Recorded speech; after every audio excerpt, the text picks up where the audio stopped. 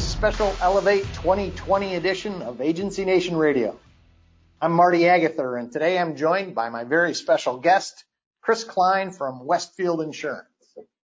Chris, say hello and tell our listeners what you do and what are your primary responsibilities. Hey, Marty. Hey, thanks for having us. I always look forward to this each year, and the fact that that you guys over at Agency Nation, let the sponsors and the folks who support Elevate, which is something we think, it's an event we've been behind since day one. But the fact that you let us come on and just share our story a little bit and kick the tires about all the cool things happening in the industry. So huge thanks for that again this year. Absolutely. But so if I've not met anybody listening out there, again, Chris Klein, I work for Westfield, 172-year-old. Hopefully that doesn't mean sleepy. But we're, I guess you would call us a super regional insurance carrier based in Ohio, do business for commercial lines in just over 20 states, personal insurance in 10 of those. But hey, we can do surety everywhere. And at Westfield, I lead agency distribution. So you think about the end-to-end process from prospecting new agencies to appointing them to handling all the M&A and the producer hiring and all the stuff that's going on in the world out there and all the contracts and licensing and everything that goes on behind the scenes. And along the way, I've been plugged into a lot of really neat external things that we do here at the company. So all of our association work and, many third-party folks, partners that we have. And I am also the host of Closing the Gap, our podcast.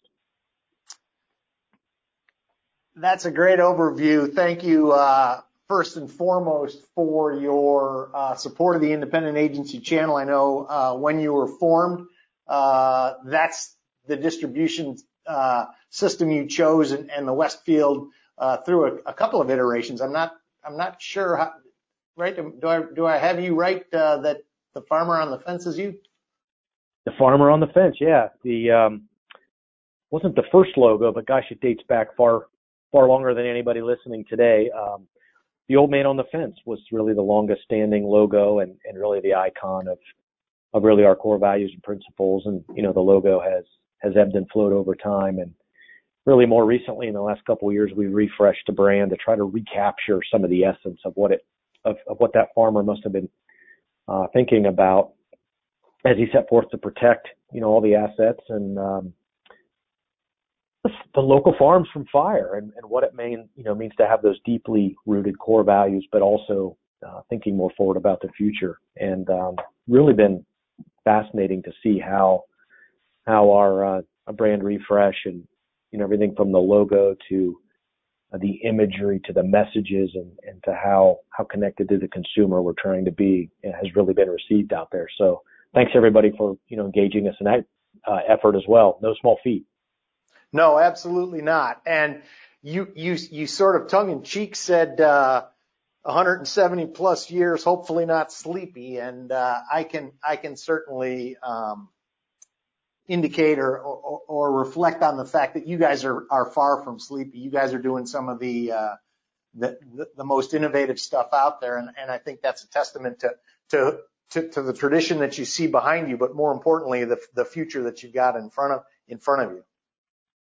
Yeah, well, thank you. I appreciate that. And obviously this could become a cheesy group hug fest, but I think in all sincerity that's really important to us. I mean, there's a huge market out there and plenty of opportunity for independent agencies to succeed and win. And many of the agencies, individual agencies, are investing in a number of things to do so, as are a lot of carriers like us.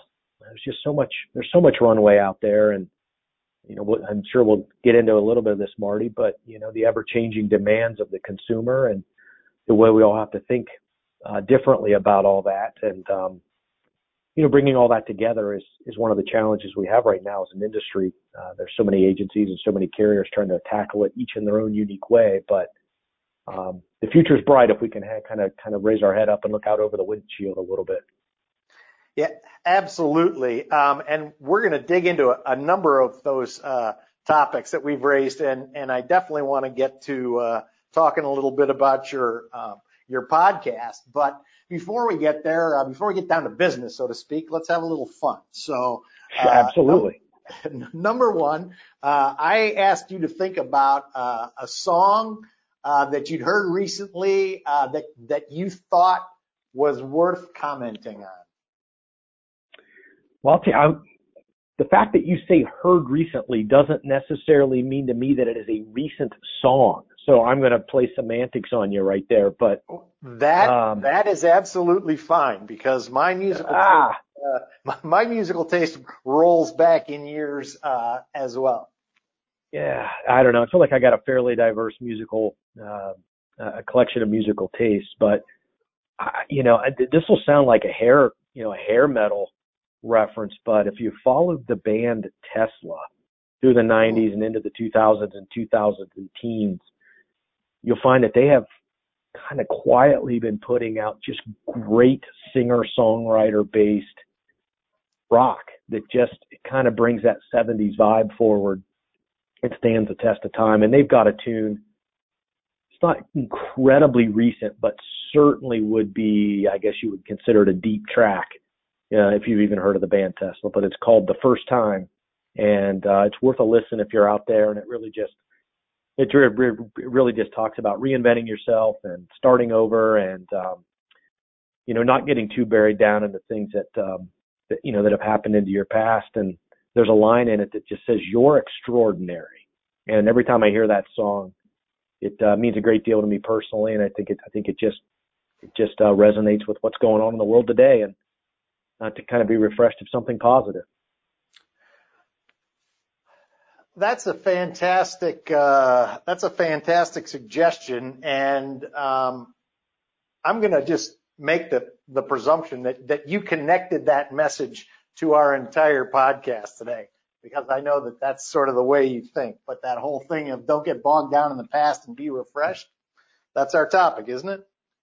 It is, and I'll tell you what, if it comes across as being profound, if it was intentional, then I will take all the credit in the world for that.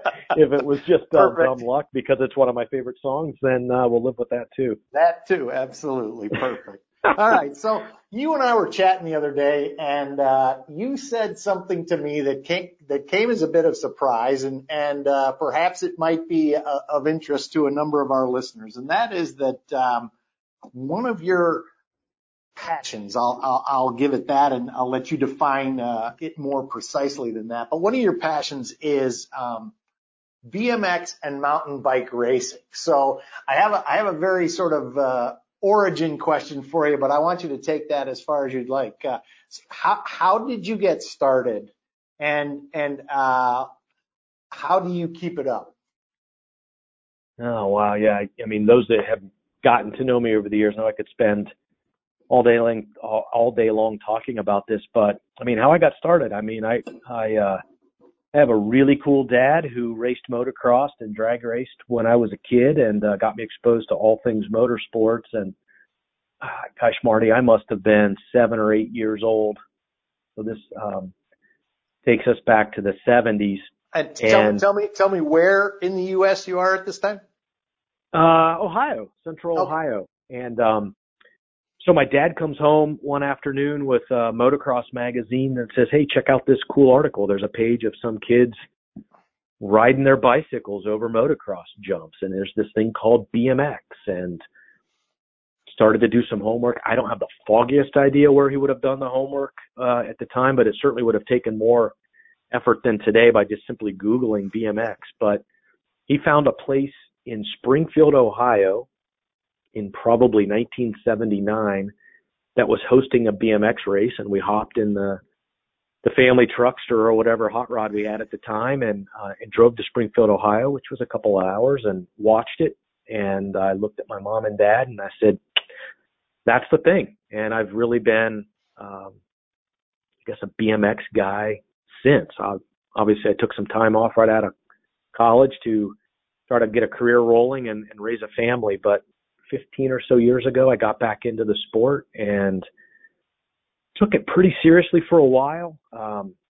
Raced a lot of national events all over the country, won some national rankings as a BMX racer, expanded my wings, got a little bit into the into some mountain biking disciplines, one specifically called dual slalom.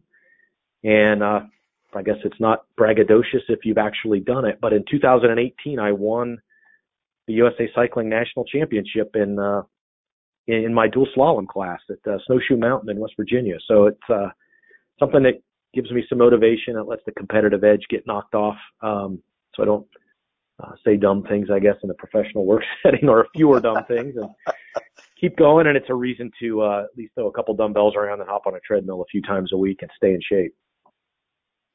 Fantastic. So without having the ability on our podcast here to go off and search the web, or at least I shouldn't unless I lose my train of thought, but dual slalom, I'm picturing downhill through gates, side by side. That's probably pretty close, but is there uphill involved, or is it just purely downhill as fast as you can go? Downhill as fast as you can go, and you've kind of nailed it, Marty. I mean, it's downhill side by side on a track. If you've ever seen BMX or motocross with berms and jumps, just think about two very narrow BMX tracks or motocross tracks zigzagging down what is almost always at a ski resort in the summer, and a section of a hill. So it's usually only like 25 to 40 seconds in length. And you qualify individually based on time and get seeded. And so, for example, if you and I got seeded, we had to race each other. We would actually race twice. We would race against each other in each lane. Sure. And then it would be a function of aggregate times to see who moves on. So it's kind of like watching downhill skiing or the Super G, if you've watched that, the Olympics or something like that, only on bicycles. So yeah, jumping and airing things out and carving through corners and big knobby tires and stuff. I don't know. It's just people play golf. Go ahead. I was going to say, are you on a what I'd call a full frame mountain bike, or are you on a BMX style bike? Well, that's what's really cool about dual slalom is it's kind of a take all comers sport. So there's some people that run pretty fast on a BMX oriented bike. Some of the fastest guys in the world are on full suspension, so front and rear. I was doing it on it would be a rigid hardtail, but yet with a fully suspended front end, so a front shock, if you will, and then you just play around with different tires and air pressures and send it, as they say.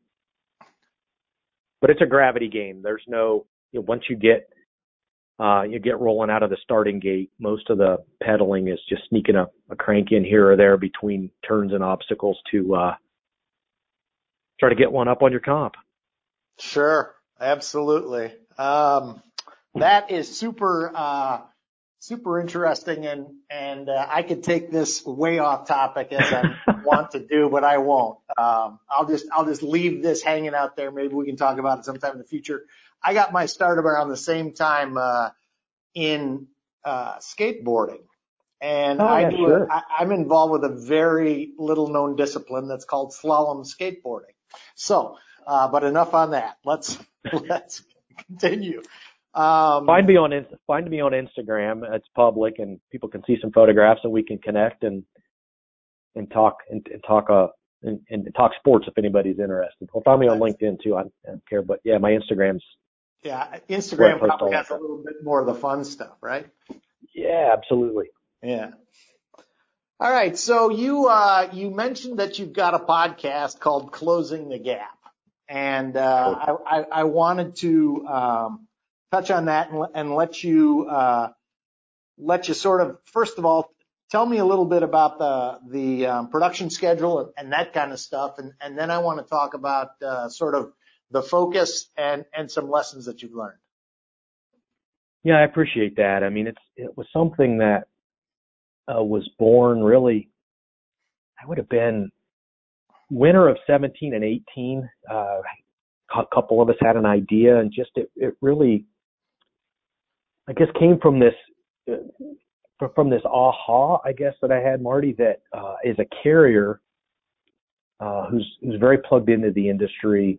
Most of the state trade and national associations, again, relationships with some of the top, I guess, consulting partners around the industry, and our own work with assessing and evaluating the health of our agencies, and it just going one-on-one with agencies that a carrier like us, we're not alone, amasses a great deal of observations and insights and objective criteria about what the highest performing independent agencies are doing.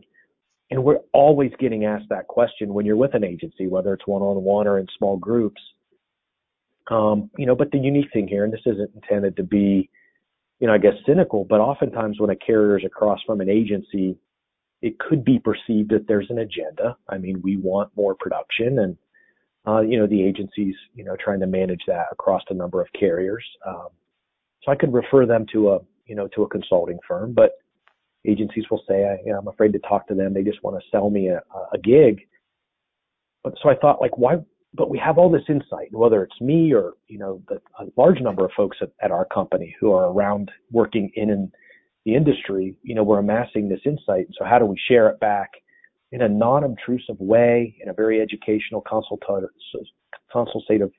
sort of way, just to share the benefits of our work in the industry? And podcasts were been around for quite a while, but I was becoming fully immersed in them myself. And I thought, why don't we just do a podcast? This isn't obviously it's a Westfield podcast. It's branded Westfield, certainly funded and backed by us, but it's not a Westfield commercial, by and large. It's really about exposing agencies and really at this point in time, small businesses and I guess any individual across the country and the globe anymore to insights around running businesses. And a lot of it's about best practices for independent agencies, but we've had folks talking about personal branding and psychology of success and the entrepreneurial thought process and, any number of different things. And it was just brainstorm, and a few of us got in a room and laid this thing out. And we thought, how long should they be? How frequently should we publish them? And some assumptions have held very true. Some we understated and some we overstated, but really so June of 2018, the week of Agency Nation Elevate, the year you guys were in Cleveland, we launched it and have been running weekly ever since, with the exception of a couple of intentional weeks off and around a holiday. So we're well into the 80s in terms of numbers of episodes, and again, the whole gamut of topics, and we could chat about some of the themes, but it's interesting. Marty, you're a podcast guy as well, but when we kicked this thing off, we thought that 12 or 15 minutes was about the max that we could keep somebody engaged. And we, about a year and a half ago, almost in an experiment, played with a couple of long form conversations and immediately started to see listenership go up. And it really cemented to me, especially as a listener and as a host, that if we have engaging dialogue with a quality guest and the content is relevant to the listener, people will listen. And that's the magic of a podcast. You can listen when and where and however you want over whatever timeline you want. And that's where we're at.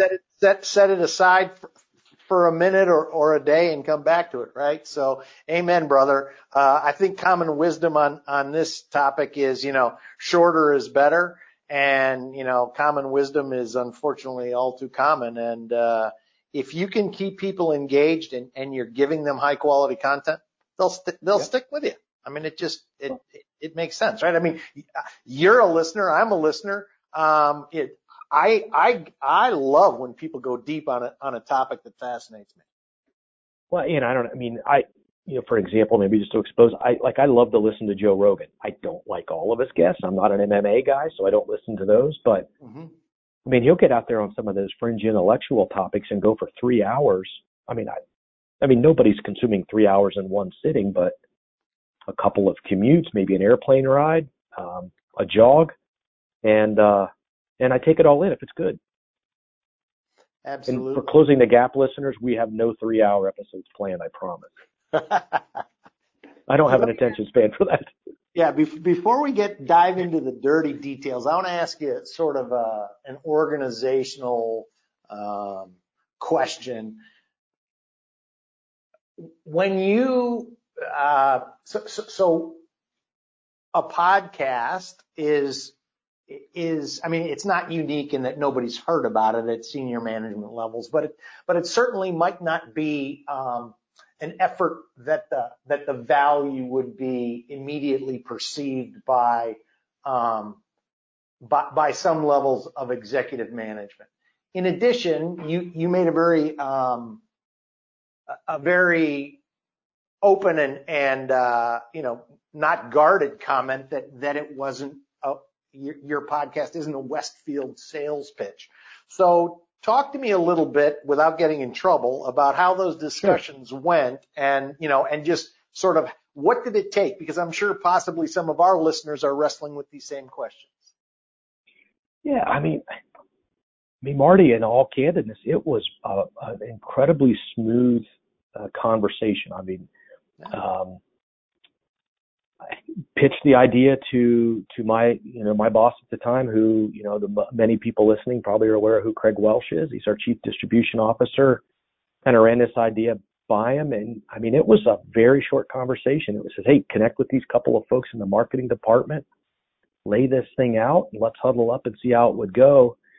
And put together a vision statement that was very similar to that which I had shared, and about 10 or 12 topics that I thought, even without a guest, that I would at least be capable of chatting about on my own, or with pretty easy internal support to get to, and then we could see how it goes. And we did a couple of run-throughs on that. What would the name be? And quite honestly, even Closing the Gap was close, because the word gap came to my mind, because it hit me that one of the things we were always talking about is, how do you get from point A to point B, or how do you something along those lines. But as you can imagine, then you get this thing together, and you're an insurance company, you're an underwriting company, so you put together the plan and a couple of ideas and bounce it off the legal team, and they test the name against certain things. And we said, let's give it a shot. I mean,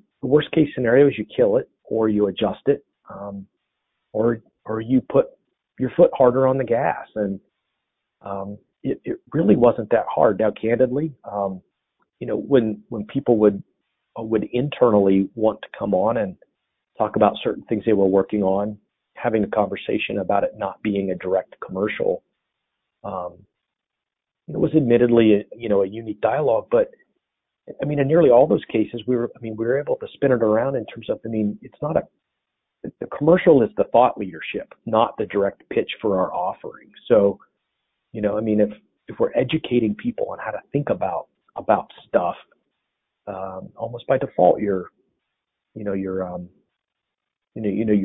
giving people insight into the quality of the people at a carrier and the capabilities of a carrier, without talking through just a specific product nuance, which I've always said that most people listen to podcasts to avoid radio commercials, not to listen to one. And it's a little bit controversial. We've got hundreds of people to do that. So this is just another supplemental way of telling our story, and it just bolts on to all that stuff well. I think many of our listeners might have a similar situation in sort of their agency's approach to social media. And that is too often, the folks in the corner office believe that if we're not pounding ourselves on the chest and telling everybody how great we are, we're not really selling or marketing. Do you want to comment on that, or?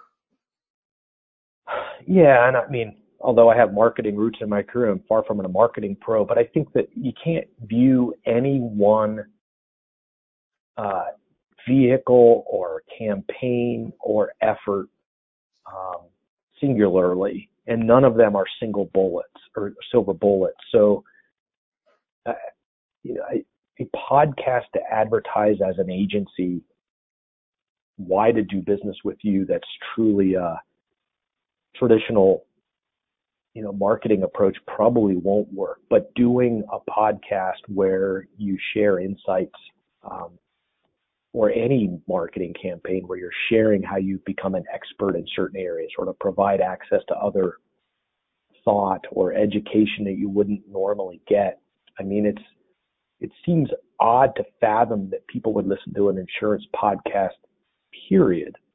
But when you think about it from a different point of view and supplementing the traditional call to action type marketing programs that many agencies or carriers have, the podcast just out, I guess, on the outer fringes where you get to express your personality and who you are and the type of things that interest you. And it's another way of painting a picture of what your culture is and what it might be like to do business with you. It seems like there's, that's where these things play. But when it becomes a true commercial is where I think a podcast is just not the best. There's too many other ways to drive straight call to action type marketing, or at least thinking about a podcast singularly through that. I mean, once in a while, if you want to, I guess that's great, but I'm probably rambling there off topic, but it just seems like there's a different way to leverage the format than the way we would typically think about a marketing or a communication effort. Yeah, I would agree. I mean, I think most modern consumers' filters are so sophisticated now that we're pretty good at determining when there's a message that doesn't have much value beyond being a sales pitch. And those are the fastest ones that get tuned out, right? You can tune them out in any number of ways, but particularly when you're talking about a podcast, it's as easy as, back and let me find something else to listen to right now. So I would agree wholeheartedly. I mean, when I think about what the typical agency is doing, they are first and foremost advisors. I mean, clearly their primary focus is risk reduction, right? But if you talk about things that help your clients and your prospective clients run their businesses better, sounds like a podcast that you might be hosting, right? It's going to be something that people find value in, and they're going to say, well, if they understand this, why wouldn't I be wanting to talk to them about my business, right? So, just same concept said slightly differently. So, absolutely. I want to ask you if there are some common threads across your 80-some podcasts that you've heard from guests, whether they be agency principals or operations people or consultants or maybe some carrier folks out of the West field. What have you heard sort of common themes that might that might help crystallize those 80 into some takeaways? Yeah, that's a great question, and could talk forever about that. But the in a nutshell, there was such early clarity around the topics that anybody who's heard the podcast or seen me on a stage or on a panel at an industry event might have heard me reference the big three. And even more recently, the big 3+1. But these sort of came together, with some level of intentionality, and on the other side of things, I guess, organically from this work. And that is that there are very clear buckets, at least in my lens, of things that high-performing agencies, and I would even say high-performing businesses, are focused on. And so not only do we use that to at least try to shape and inform our content strategy for closing the gap, it also informs our investment strategy as to how we spend, finite resources investing back into the channel. So you'll listen to the big three, and it'll make sense why we have supported Elevate. But so I guess real quick, Marty, the three of them and then the +1, and we could go however you want from there. But the first one is, it's a large bucket, but it really is investment in young and new and diverse talent, all the way up through organizationally around having an intentional internal succession, perpetuation, or even a sales strategy for your agency. A lot of meat in that one. The second bucket, if you will, is this whole customer experience, and that includes a lot of the stuff you guys focus on: social media, digital, and marketing, and how do you start to engage with clients in a way that they want to be engaged with.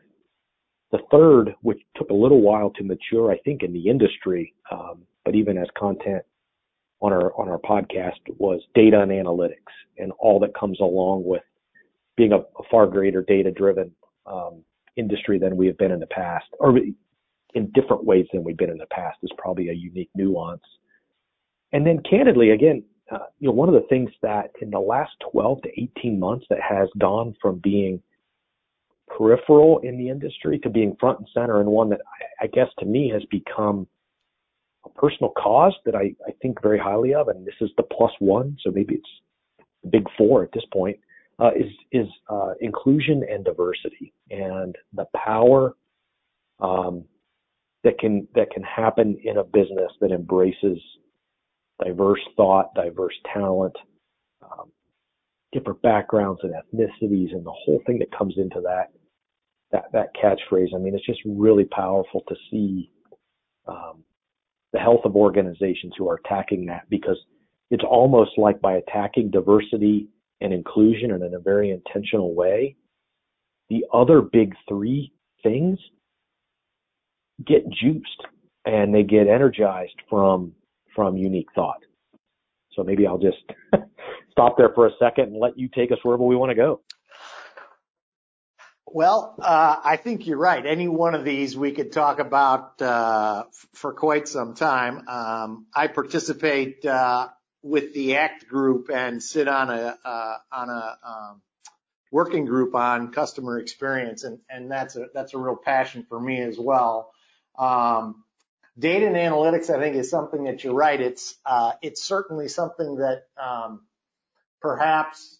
Certainly not on the carrier side, but more on the agency side. I think it's gotten short shrift in the past, but thankfully people are beginning to realize that the truth is in the numbers, and you get what you manage. So I think that's huge.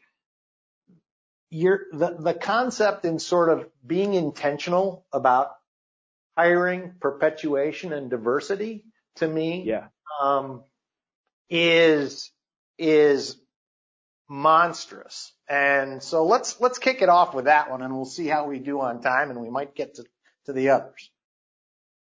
Yeah, and they almost become one. But if we start off with just, I guess, this traditional, and you and I've got a couple of years in this industry behind us, and as long as I can remember, this industry has talked about there's this gap. It's difficult to hire next generation talent, and we've got an aged principal force, and you get into these average weighted age calculation of ownership or of new business, and I mean, it's real, right? But when you go and when you see like our own performance and you see best practice data, or whether it's the big consulting firms and the big eyes work around that, it is absolutely crystal clear that agencies who have a culture of hiring, set diversity aside, but just hiring, they just outperform the balance of agencies out there. And that's why I think this applies to all businesses, probably anything in the financial services realm. But part of that is that it creates new energy, it creates new thought, and you start to open your business up to a different customer base. I mean, what's that statistic, Marty? And it probably holds true that the average producer's book in age tends to be plus or minus 5 years on average of their age. So if you want to grow your agency and look for different talent, you've got to be hiring, and that's hard. And that's why, I mean, it takes an intentional act, which is usually a plan of what it looks like to come into an agency, and at what point you become validated, and then how do you start to work through this journey of potentially becoming a shareholder all the way up through being a candidate.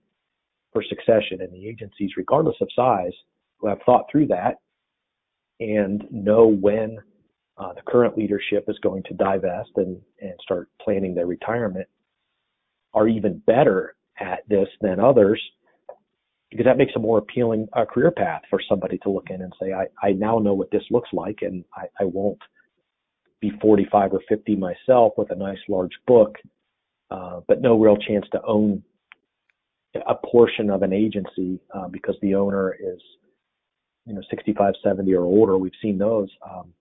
And to their credit, they built this thing, but they don't want to retire, and it makes it tough.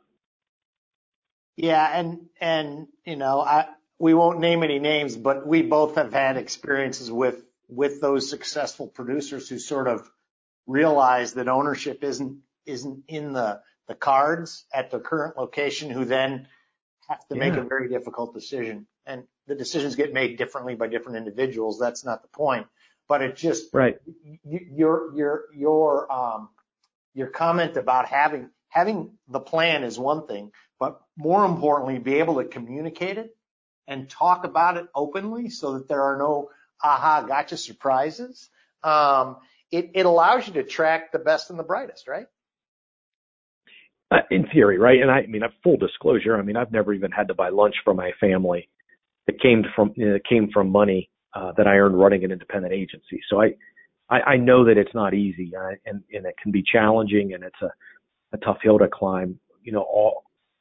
All we bring on the carrier side is the benefit of working with hundreds of agencies and seeing data aggregated across our own book and our own portfolio, and that which and third-party entities share, and these trends are about the power of intentionality in this area are mind-numbingly strong.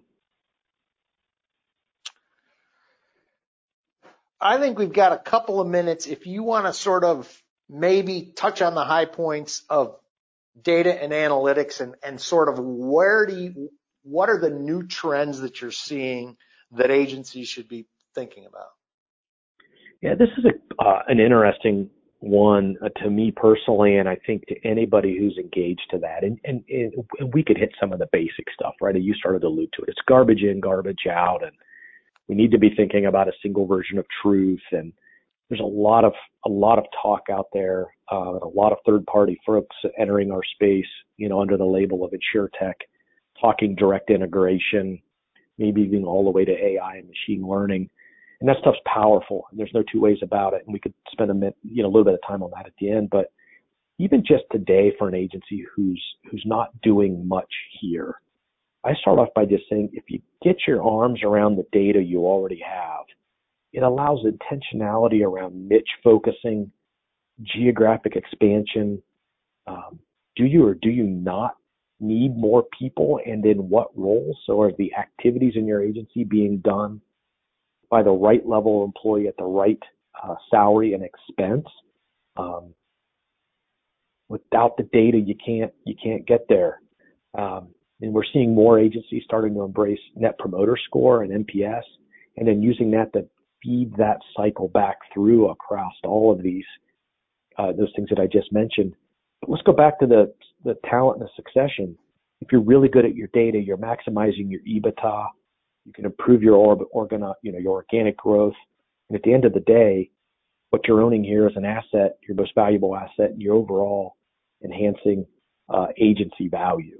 So there's a lot of those things there that, without getting into the future-oriented, side of data and analytics, that are the here and the now that good performing and best performing agencies have been doing for quite some time.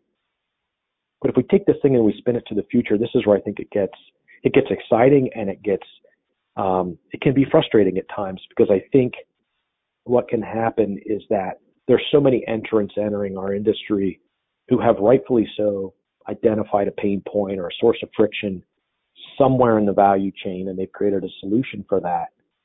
And there's so many of them out there that have great offerings, and they need customers, and start on the carrier side and go that path, or they start on the agency side and go and try to leverage carriers. And right now there's just so much out there that can be frustrating, as agencies feel like they've got a solution or a partnership with a solution, that solves their problem, but they need the carriers to get on board. And carriers are investing on a lot of these tools to lay the groundwork and to reestablish the foundation. Many of us still dealing with legacy systems that will enable some really powerful steps forward. So it's all about the timing and the right solutions there. And at a point in time, it can create maybe more than typical tension between carriers and agencies. But I think, the messaging there is that, hey, we're all still on the same team here, and we all still value the channel. We still want the channel to succeed. We're all making investments that we think set each of us up for the future. And let's keep our eye on the big prize out there and the power of winning this thing together. And just like when we went through personal lines comparative raters, or even the days of accord standards and those types of things, there was discomfort as the industry wrapped their arms around this thing, and carriers and agencies developed their own solutions, and third-party solutions sort of found their footwork in this and some staying power. But we're in the middle of that right now, and it can be a little bit disconcerting, but I think there's light at the end of the tunnel as we get this thing sorted out and everybody's, again, thinking about this through the lens of being on the same team. I was going to go back to your comment about getting your arms around your existing data, before you start struggling with the sort of that looming thing in the future, which is where we know that all this analysis can go. But I wanted to bring it back to one of your earlier big three, and that is diverse talent. Often agencies are run by individuals who are first and foremost really good risk managers and salespeople. And sometimes they want to hire in their own image, but their skill set may not be 100% focused on understanding data, right? And this is why diverse talent, somebody who may not be a perfect mirror image of a successful salesperson, might have a role to play as the complexion and the nature of the agency begin to change, because those people bring skills to the fore that may not exist in the skill set of the principles that are in place today. Well, I think that's a great point. I mean, it's those of us that have been through any sort of leadership type training. I mean, it's almost cliched anymore, but you hire your weaknesses, and obviously you have to hire people as they retire or leave an organization, or as your organization scales and you need more of certain roles. But the one way to attack some of these more nuanced areas is to hire somebody who's a professional in it. So it's still rare, but it's becoming increasingly more common to talk to agencies, and not just the big firms, Marty, that are investing in data scientists or people that actually come from financial analysts backgrounds. And this notion of agencies that are looking at, I guess, what you would consider to be non-traditional in terms of their revenue generation capabilities. So not hiring producers only, but hiring people who are focused on core competencies to help build out the capabilities of the industry or the business. You hear more of those. And it started off with marketing professionals. It's more and more, 10, 15, 20, 30 person agencies hiring marketing professionals. You didn't hear about that in the past. And now you do. And it's really helping move the needle. And you're starting to see more of that around this data and analytics, and hiring somebody that can help an agency think differently. Now, being willing to is a different conversation, but it's important. It's important to have the talent there for sure. And you nailed it. No, I would agree with you. I mean, this whole concept that, sales is won in the trenches by, the salesperson out in the field, on the phone, whatever the sales methodology is, one-on-one. I think I'm not going to say that that's not important, but that's sort of maybe less effective than bringing these specialists, as you identified, a marketing person, right? A data person who can say, hey, let's look at the prospects that are in our geographic, sales territory, and let's figure out how do we create an offering that targets those people, because we know we've got a carrier that wants to write that kind of business, right? And that comes from somebody sitting down and really analyzing what the agency does, and that takes time and it takes a skill set. So it's encouraging to hear you say that these agencies are beginning to think more strategically than tactically. How do I find the next warm body I can sell a policy to? Yeah, and I think the message here too, and it's oftentimes, and I don't feel like we've gotten there, but in the event that any listener thinks we have, this isn't doom and gloom to me. These are the things that the high performing agencies are doing, which means there are at least, I guess if you've done math, at least the top quartile of agencies are doing this stuff. They're on a journey. We're all on a journey. But as I travel around, one of the things I always try to stop and do is say, hey, look, we're moving the needle here as an industry.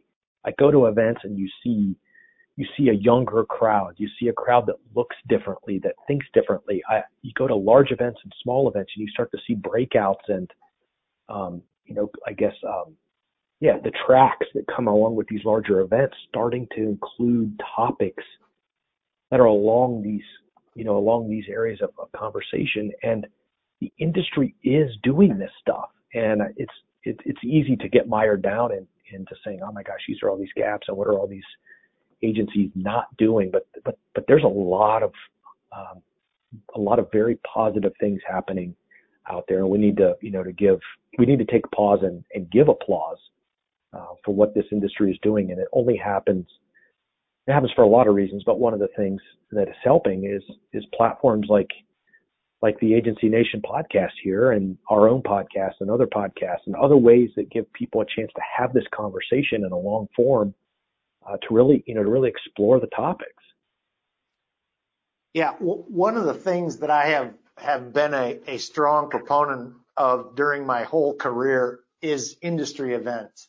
And I find that when you're at these events and you find another individual who shares a passion for whatever little corner of the industry you love, and you can sit with them elbow to elbow, toe to toe, and just sort of, what are you doing about this? Because I'm struggling.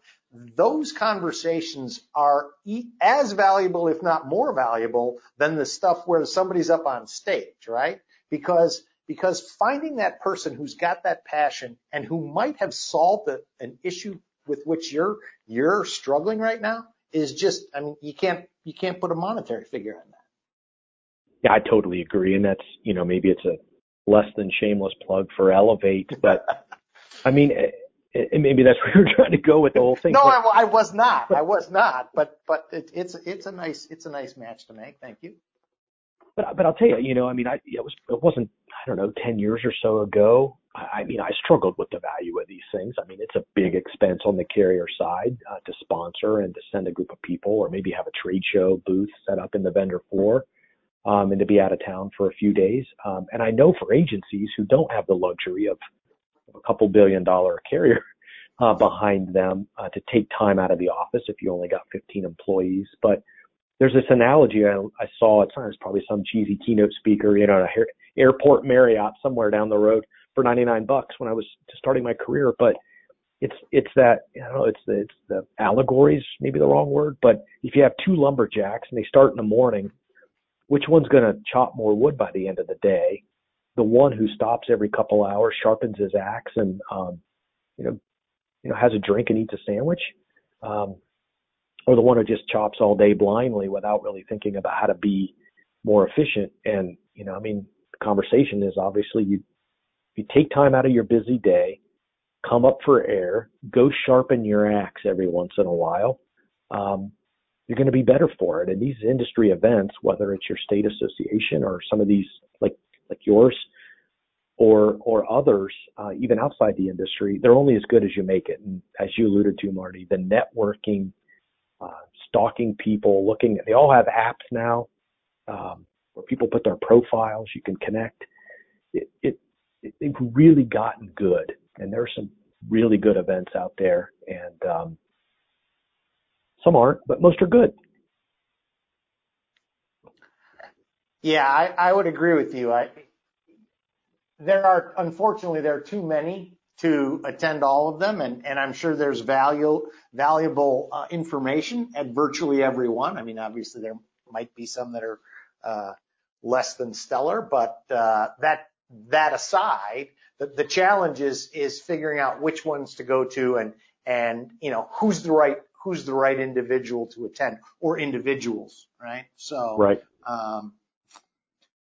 But I think we've gotten to a good stopping spot. I want to give you an opportunity to tell our listeners how they could connect to you if they're not, and most importantly, to find Closing the Gap.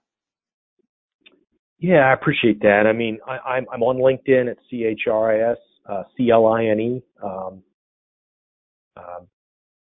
More than willing to connect that way, and a lot of folks have made a lot of industry connections through LinkedIn, and either folks I've met at events and connected on LinkedIn, or the other way around, have found us on LinkedIn and we've met, and some folks that have become really great industry friends of mine that way.